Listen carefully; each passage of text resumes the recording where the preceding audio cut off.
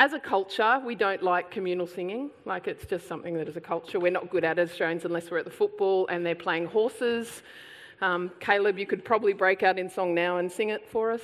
But so the kids don't do a lot of singing downstairs, so I was really excited to be here. As most of you know, I like a good sing. So for those who don't know me, and I think we've got people online, which is a little bit nerve-wracking. Don't do this every week, so I get a bit nervous. I'm Liz. I have an amazing husband called Rod, who's down the back. We've been married for 29 and a half years. Is that right? Yep. It's pretty cool. It's pretty exciting.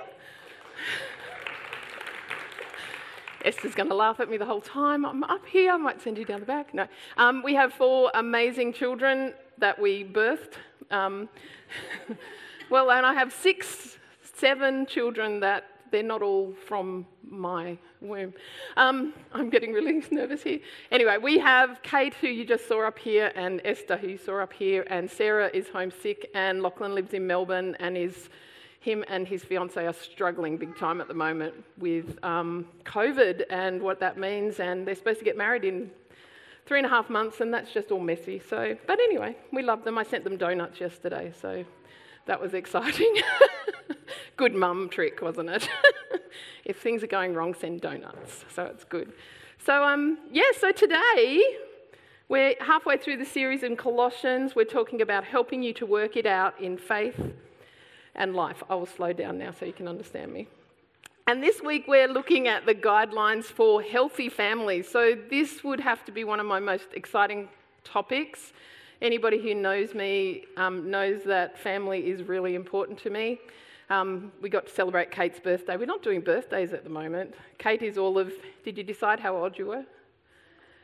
27 this week. So it was so cool to get family together. Locke and Jemima on FaceTime, and we love doing family. So families is pretty exciting.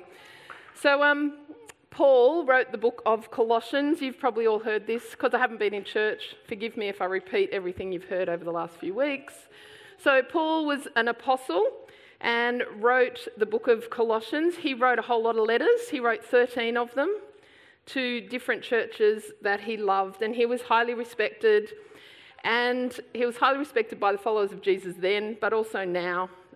Most people know about Paul. But you know what was amazing? That unlike most of the New Testament writers, he didn't even know Jesus. He didn't actually meet him face to face. So that's pretty cool. Means that it gives us a bit of foundation. We didn't actually meet him face to face, but neither did Paul, and he's included. And the other amazing thing is that he actually hated Jesus. So Paul, when he started out his career as a Pharisee, he hated Jesus, and his main aim was to actually wipe out these Christians that were destroying his faith of Judaism at the time. So he had lots of people killed, lots of people imprisoned, but one day he was road tripping to a place called Damascus, and his aim was to kill more of the Christians there. But Jesus appeared to him in a vision, and Paul's life was completely transformed. He became a new creation, driven by love and gratitude to Jesus, and he wanted to show that love to others, and he wanted to show them how to do it in a really practical way. And if you read his letters, there's just really practical, tangible things that we can all do on a daily basis. So he's compelled by this mission to see all mankind know the love of Christ and for their lives to be transformed. Paul desires that our lives on earth are a demonstration of what heaven is like here on earth. And it's a bit like, the prayer, the Lord's Prayer, where it says, your kingdom come, your will be done on earth as it is in heaven. Paul wants us to live lives that are representations of heaven here on earth. And one of the things I love is that he warns us against adopting a national, a cultural, or a racial religion, because it's really easy. Like, I look around the room and we're actually all pretty white. Sorry, I did see Mick there. You're not quite white, but, yay. And, I'm going to have brown grandbabies. I'm so excited. Locke will be loving hearing that. So Jemima is part Indian, so I'm very excited. So we're all quite white, but the church across the world is actually quite a different colour. I was having a conversation with someone the other day, and we were talking about Jesus, and I'm like, well, Jesus was actually Arabic. He was from an Asian culture, so he didn't actually look like us at all. He was probably shorter, he probably had a beard, and he was very Asian, and, he wasn't white like us. So I'm very sounding racist, aren't I? Anyway, so a lot of those things, it's like the church looks really different because it's spread across the globe. So Paul doesn't want us to have a religion or a faith that is based on our culture that we're currently in.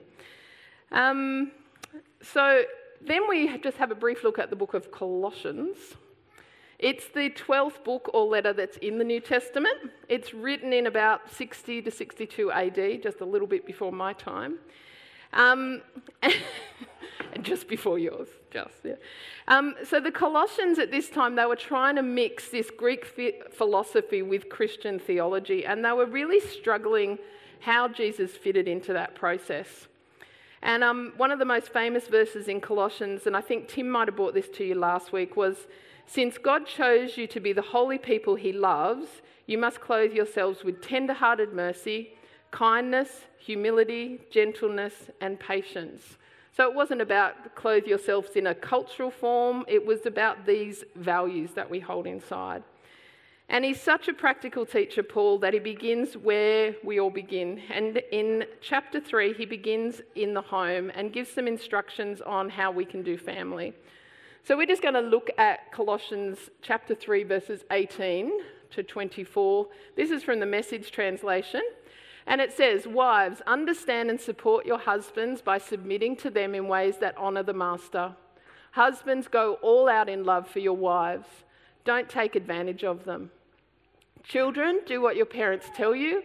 This delights the master, Christ, no end. Parents, don't come down too hard on your children or you'll crush their spirits." A lot of people get stuck on this verse over time. And they sort of get stuck on this, I guess, perfection model of what a family or a home or a husband and wife should look like. So we didn't want any of you to feel, I guess, crushed by this and sort of, I can't do it. So we thought we'd just have a little bit of an historical look at some other families in the Bible. This is Rod, if you don't know. He's my husband. Hi, everyone. Ooh. How are you all? So we thought we'd look at historically at some of the families in the Bible. Yeah, how about Adam and Eve? What a great group they were. First ones along, they disobeyed God. Now, whose fault was it? Adam blamed Eve, but we know they were both there, weren't they? Then things got really bad when their son Cain killed Abel. Then Cain ran away, and Cain ended up on the first wanted poster.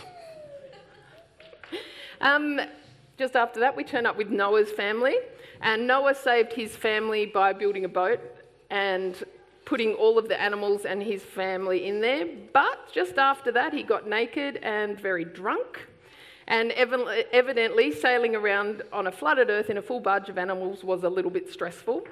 He didn't appreciate the fact that one of his boys, Ham, don't know why I'd call him Ham, but anyway, mocked him for being naked and drunk. So Noah cursed his son, and you never hear of Ham again. He's like, no Christmas dinner for Ham ever again.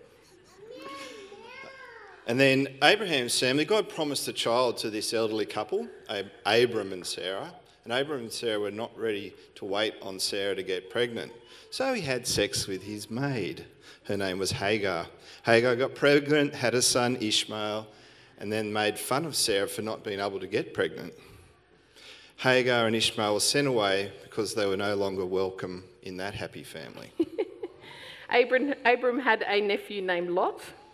And Lot was great. He tried to there was some homosexual men in the city who were quite violent, and he actually wanted to give his wives to them, not his wives, his daughters to them.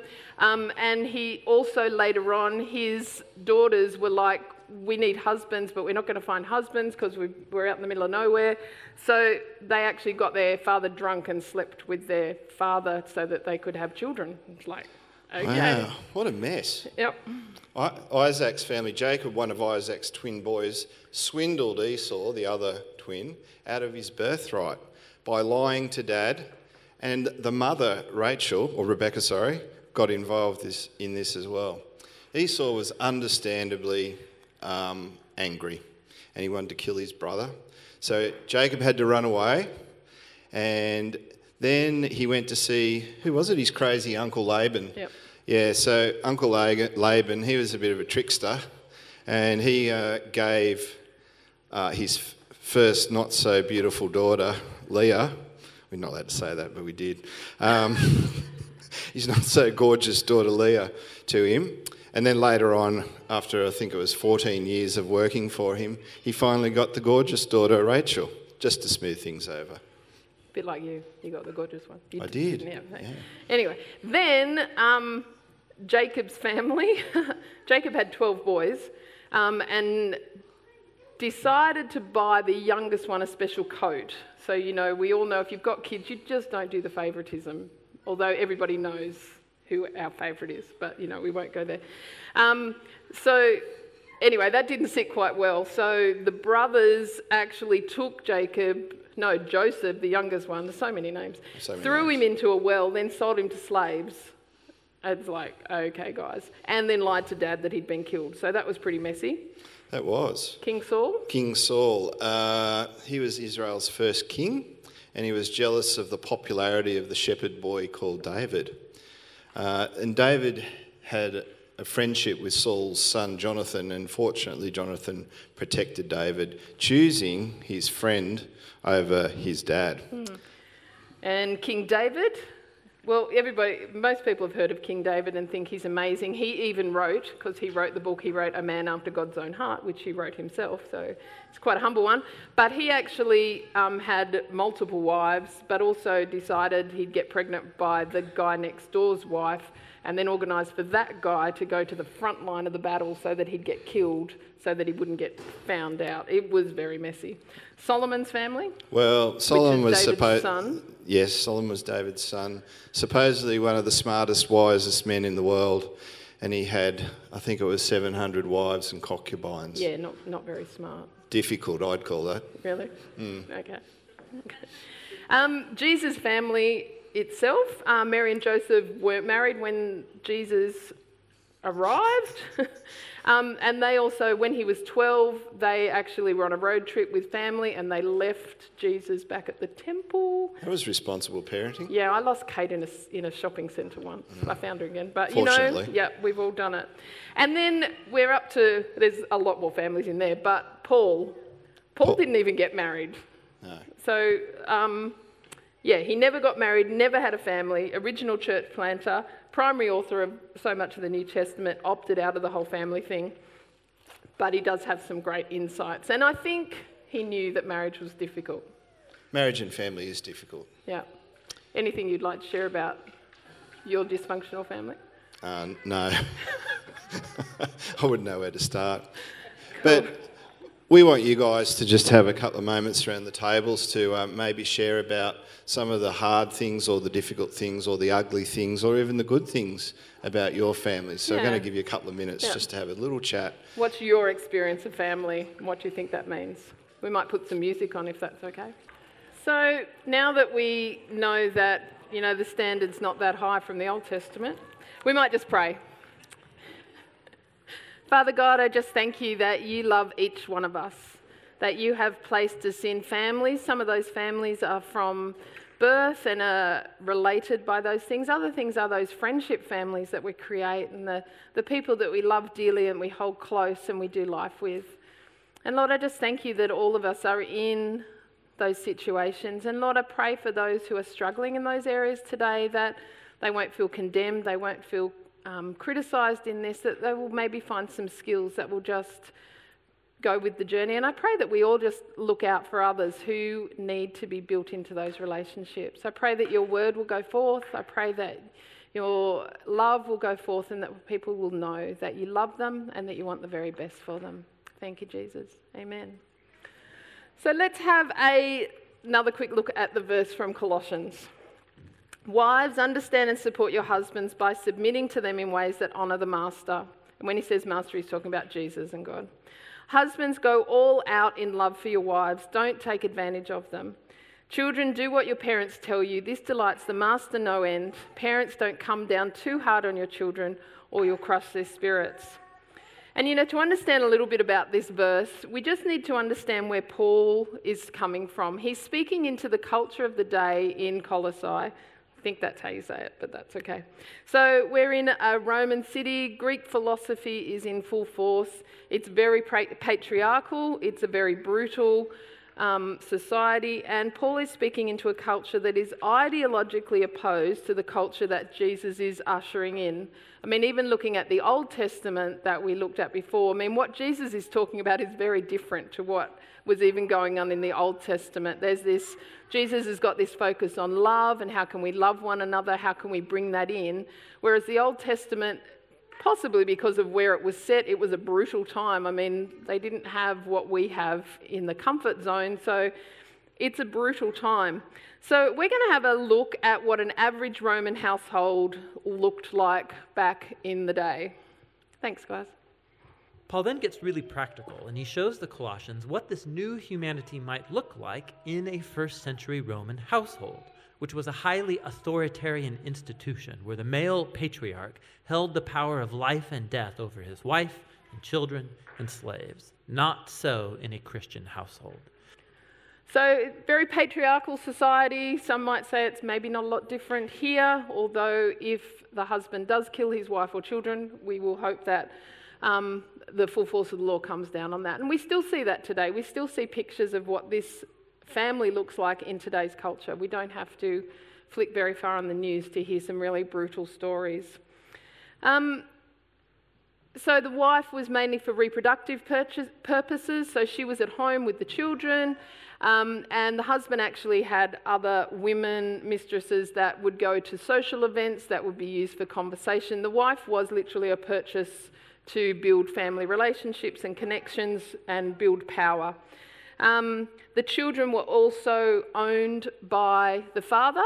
When a child was born, they were actually placed on the ground and the father would come along. And if the father wanted to keep that child, he would pick it up. If the father didn't want to keep that child, he would leave it on the ground, and then one of the slaves would take it out and leave it. There was a designated place where they would leave the children that were unwanted by their fathers, and most often they were picked up by slave traders and integrated into that world. So even children had no rights, and the father at any time, if they got angry, they could actually discard the children and do whatever they wanted. And there was no law against that. That was the law. That was their right. So we're sort of entering in this society, and Colossae, the people who have just discovered Jesus, are trying to work out how they can do family, which doesn't look like that. We will see some more of that later. So he steps into this culture, and in chapter 3, verses 1 and 2, he says, "So, if you're serious about living this new resurrection life with Christ, act like it. Pursue the things over which Christ presides. Don't shuffle along, eyes to the ground, absorbed with the things right in front of you. Look up and be alert to what is going on around Christ. That's where the action is. See things from his perspective." So Paul's saying to these people that you don't have to have a family life that looks like a Roman. You can actually do something completely different. And in doing something completely different, you're going to demonstrate that Jesus is different, that Jesus is going to do something completely new, something completely different. And the reason he does this is because, I don't know about you, but I carry things from my childhood throughout my whole life.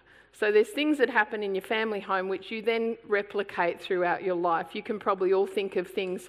I love to slam a door.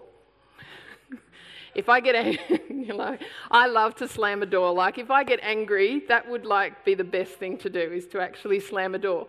My parents had really good arguments, they were pretty loud. Mum, if you're watching, I love you dearly. But they would have really, really good arguments. Rod's mum and dad, I don't know if he can ever remember a time where they actually had an argument ever. They never, ever had an argument. So we enter into our married life and I'm waiting for the argument, so I would bait him. Can we have an argument? I'd be like, I want to have an argument. But he wouldn't do the arguing, so then I would slam the doors, and then he'd get angry. You had to get him angry. He'd get angry because I slammed the door. So I learnt things from my childhood that I brought into the next stages of my life. I like to bite, but that's if I get that, but that's not an anger thing. That's just something you do when you show love. You bite people. That's awkward. Not in, just you bite their arm. But anyway, we'll keep going. So we all bring things from our family that we grew up in into the next stage of life and throughout our whole life. Mary, stop laughing. Yeah. So there are things that Paul is saying, if you guys can get Jesus in your families, if you can replicate Jesus in your family, then we can actually take this further. We can take it to all the stages of your life. And then the next ones that come along, they will get who Jesus is and they will take him on further. We can actually change culture and community if we can get Jesus inside the family. And I just love that he starts in this space. He starts in the household, he starts with the family and goes, okay, we can't change everything all at once, but let's start with the family. And for each of us, that's something that we can do. We can all create change within our families. And we can create them for good. And that might be your friendship groups. It might be with your children. It might be your older family. It might be with your parents. My parents started going to church when my sister was 13. She started to going to church. My family started to going to church. So there's all these things that we can do in families to create change. And Paul suggests that this resurrection life begins in the home. So we can introduce Christ to the generations by being in this place where we're almost comfortable. And Paul encourages the recipients of this letter, which is also us. Tim talked about that last week, that this letter was written to these people, but it was written to be sent out to lots of people. He encourages us to make our home and our relationships with the reflection of Christ and the love he has for you. We're just going to watch the next half of that video. Here, the risen Jesus is the true Lord. And so, in the Lord, the wife allows her husband to become responsible for her, and the husband is subject to Jesus by loving his wife and placing her well-being above his own. In a home where Jesus is Lord, children are not objects, but are called to maturity and to respect, and parents are to raise their children with patience and understanding. Christians who are slaves are to honor their human masters precisely because they're not the real master. Jesus is. And Christians who have slaves are to understand that this slave is not their property, but rather a fellow member of Jesus' body to be honored and embraced in love. And Paul's walking a very fine line here. He is reshaping the most basic Roman institution around Jesus, who rules by his self-giving love. And so while he doesn't abolish the household structure outright, the exalted Messiah demands that it be transformed, almost beyond the point of recognition for any Roman living in Colossae. So Paul is giving these guidelines to help the new Christians to reshape the Roman household to reflect his way of life, Jesus' way of life. And I love the fact that he actually begins here with women. So he starts at the beginning mentioning that women love your husband, because in the Roman culture, women wouldn't have been mentioned. So Paul's actually flipping things on its head by putting women even in this equation. Even you may have read the story of feeding of the 5,000. So when you read that, if you read it, the 5,000 is only men. It actually says after there were 5,000 men, not including women and children. So the other writers in some of the things didn't include women, because in this time they didn't actually count them in the statistics. So Paul's flipped it on his head. He's actually mentioned the wives straight away. He also mentions the children, and again, they weren't included. They weren't part of the count. So Paul is flipping things so beautifully. When Rod and I were planning our marriage, there was a huge amount of debate about putting the word submission or submit into our wedding vows. And people are like, oh, you can't put that in, you can't do this, you can't do that. But it would be so easy to get hung up on one little word and you miss the whole lot. Because the Colossians got a really brief version. They got like these 4 verses. If you read Ephesians, it actually goes for about a chapter and a half. And the guys in Ephesus would have got that letter first. They would have sent it on to Colossae. So Paul is actually giving them a review. It's a briefer section. So there's this whole passage, and so often in society, you get stuck on the word submit. And submit throughout our culture often has a negative connotation. But the word submit is this action of the heart and the mind. It's something that goes on underneath. It's a decision that is about my inner being rather than an act of obedience of me, of Rod saying I should do something, or of me saying to Rod, you need to do something. And it's an action of obedience, not an action of heart and love. And it's so easy to get caught up that thinking that submission is about control. But submission is not about control. Submission is all about love. And you can't actually do the love out of anything other than, that giving of yourself. So we did decide to put the word submission because it didn't worry us. We didn't have any thought that this was going to be a controlling relationship. And some people throughout history have read these verses and gone, okay, it means that we need to control women, we need to put them down. Or it goes the other way, and you get where, husbands never do what they like, and there's all that complaining that goes on. There's a lot of power that people put in this verse, but it's all about love, all about love. And Paul is placing just such value on each individual in the family unit and also within society, that he wants love to flourish, he wants joy to flourish, he wants this to be a beautiful representation of the unity that we see with God the Father, God the Son, and God the Holy Spirit. And he just provides this beautiful practical instruction to both the husband and the wife on mutual submission to one another. In Ephesians, it actually says mutual submission to one another. Godly submission is not blind obedience. It's not about control or power. It's an act of love. It's a gift given from one to another. Even in our relationship with God, or my relationship with God, he never forces me to love him or to do his will. He's given me complete freedom of choice to choose to love, to choose to obey, and to choose to submit to him. Submission that is God-breathed is a gift given, not something that can be taken or demanded. Submission is a decision of the heart and the mind, and obedience is an action or the will. And I guess that's where the hard begins, because to give this gift of love and mutual respect requires trust and faith and a letting go of control.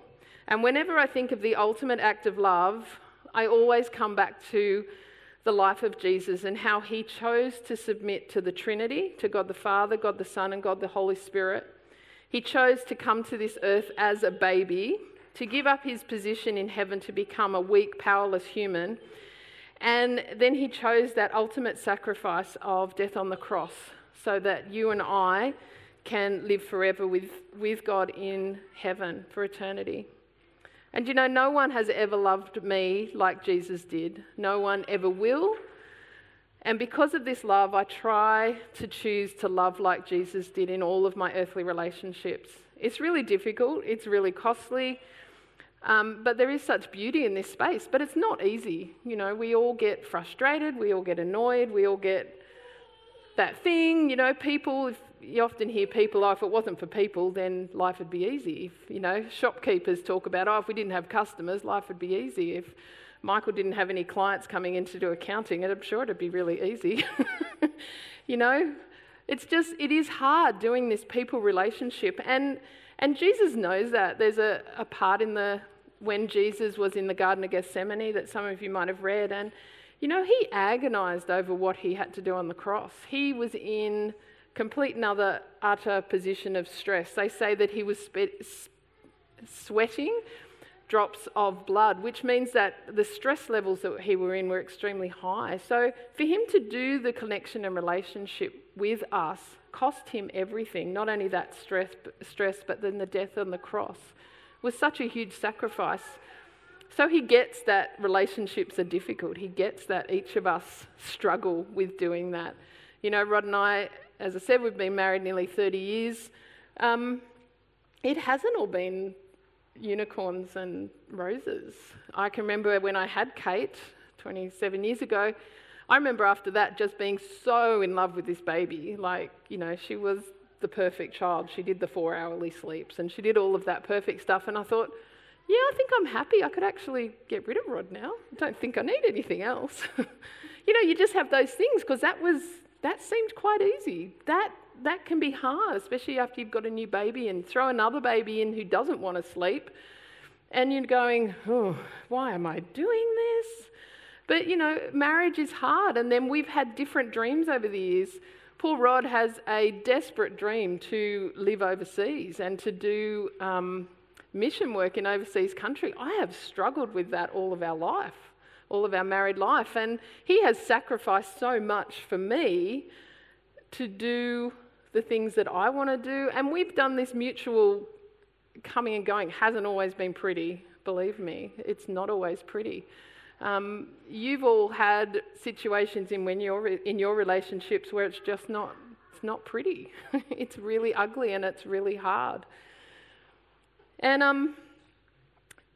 I think one of the things that has helped us to work through that is a lot of grace, which grace is this undeserved favour, and it's something that if he doesn't put the toilet seat down every time, then is it worth me getting completely stressed about? Well, sometimes it is. But, there's this grace that goes on and trying to understand what's going on in the background. And so it's the same with children, that we have this same thing with our children. It's easy to get frustrated and put your expectations on your kids. Over the last 3, 4, 5 years, we've had other people introduced into our family unit. So we had 4 kids and, things were quite smooth. Everyone was living at home. It was pretty cruisy most of the time. We have great family relationships, and then you throw in some young men, and then you've got this whole different dynamic. And then you go, how do I fit into this? Where do I fit into this space? How do I respect their rights as adults? How do you make them be adults in their own space? And then, some of them come home and live with you for a while, which is so nice. I'm not delaying the builders at all, Matt.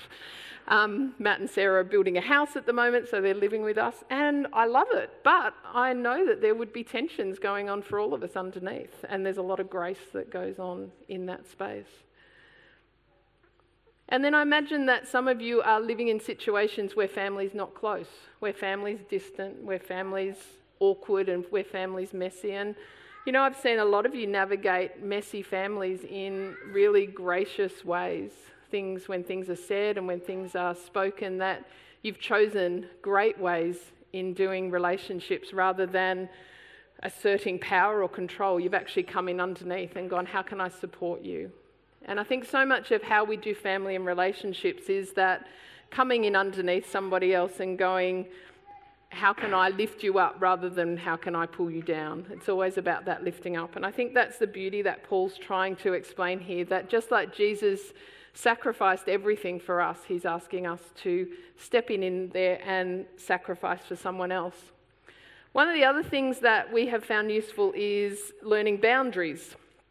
And Dr. Henry Cloud talks about boundaries a lot. We're going to watch a video of his in a moment.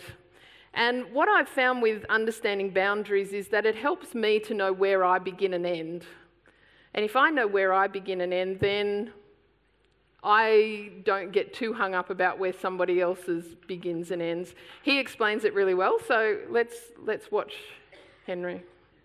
It's about one day I was at the hospital and a family came to see me, and it was a mom and a dad and 2 of their adult children in their 20s, a young man, young woman. I sit down and I said to the dad, so how can I help you? He said, well, I want you to fix my son. I said, well, where's he? And the father says, he didn't want to come. I said, why not? And he says, well, he doesn't think he has any problems. I said, well, maybe he doesn't. He said, oh, yes, he does. I said, well, he's not here. What are his problems? And he says, well, first of all, we know he's got a drug problem. I said, well, that can be serious. What's he on? He says, well, he's been smoking dope since he was about 15.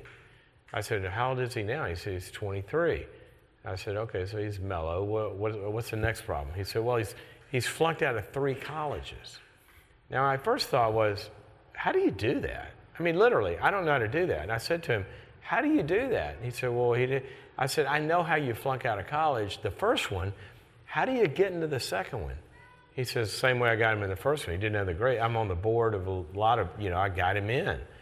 And then he said, you know what, doctor? He said, I got him in the second college. I didn't want him all that partying in the dorm, so I bought him a nice condo off campus. And didn't want him to have to work and interfere with studying, so I gave him plenty of money. Yeah, he flunked out again. I said, imagine that, kids, like parties don't travel, right? He said, and then he flunked out, he said, and then you saw the father's heart, and he changed for a moment and kind of opened up, and he said, but the thing that bothers me the most, he's 23 years old. He doesn't even have a college major. He said, when I was 23, I had started 3 companies. I thought for a second, and I said, well, where is he today? He said, well, he didn't want to. I said, I know he didn't want to come, but where might I find him? He said, oh, he's in Vail. I said, Colorado? He said, yeah. And I said, what's he doing there? He said, he's skiing. Thought for a second and turned to him. I said, sir, I'm sorry, but I'm a psychologist, and I help people with problems, and I don't think I can help your son. He said, why not? And I said, because frankly, I don't think he has any problems. He's got plenty of money. He's got a new home. He doesn't have any problems. I can't help him.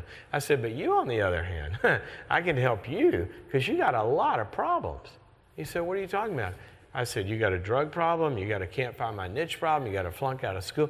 He goes, that's not me. That's my. I said, you think so? He's in Vail skiing, all right? His biggest problem is, do I have time for one more run before lunch? I said, he's in Vail skiing? I said, but you're in a psychiatric hospital. You know what kind of people come to psychiatric hospitals? People with problems. I am going to help you to help him to have some problems. I'm going to teach you something called boundaries. He looked at me like my German Shepherd would when she didn't understand something. You kind of tilt her head. And I started to explain, look, a boundary is basically a property line. Okay? It defines what the property you own, what you control, what you're responsible for, how you're free to use it. And then you have a neighbor over here, and they're on their own property, and there's a fence in between. And each one of you is responsible for your own property. Well, what happens if that neighbor starts to not take responsibility for their own property, and they don't cut their trees, and they fall into your yard over the fence? What does the Bible call that? It calls it trespassing, coming over the fence. And see, because there aren't any fences that define what's your problems and your responsibility versus what's his, he's out of control, but the consequences of those problems are falling in your yard. It's the basic law of sowing and reaping the Bible talks about. See, when you set a limit on somebody, a boundary, and say, you know what you're doing is really affecting me, and I want you to take responsibility for that, then what you're doing is you're creating a limit. The Bible has 1,000 different ways to describe this, but that limit contains that problem, and it holds somebody responsible for dealing with it themselves. Now, my hunch is you and I, all of us, we can identify with somebody in that story. You know, you might be the sibling, or the adult sibling, or you might be the parent, or it might be an extended family member that's got, maybe they're an alcoholic, or they're irresponsible, or maybe they got a rage problem where they throw their rage at you all the time, and it trespasses and it hurts you. And what you keep doing is doing something we call enabling, because it enables for them to not have to face their problem. So what a boundary does is it says no. We start out in life and we say yes to love, and then you get enough love, and about the second year you learn another word because you get separate, right? And you start to have your own life a little bit, and the toddler goes out and turns around and says, no. That's their favorite word. But they also have to learn to receive no and to hear no.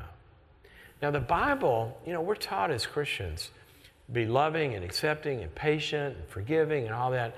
But sometimes people live out that half of the scriptures, that's the grace side, but there's a truth side. And the Bible also says that as we're being loving, that we have to speak the truth in love, and we have to stand up and say, that's not okay. This is affecting me.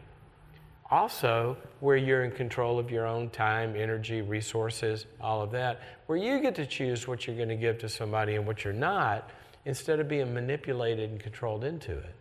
A lot of these symptoms we talk about, depression, anxiety, addictions, or relationship struggles, or even performance ability. How are you going to reach a goal in your life if you can't say no to manipulation? You want to go take this course, or that's going to take time, and your friends or your pastor or somebody says, well, if you really love me, you spend that time with me, and they put that guilt trip on you, you're never going to get there. 2 Corinthians 9:7 says this about our giving, because I'm not talking about living a selfish life here. I'm talking about living a life on purpose. We want to be giving, but you want to be giving to needs, where people take what you give them, and as the Bible says, when you've had a talent invested in you, there's a return for it. See, we give to needs, we don't give to irresponsibility. We give to needs, we don't give to funding addictive, out of control, irresponsible, rage attack kinds of behavior. Because when you're given to that, whatever we invest in is going to grow.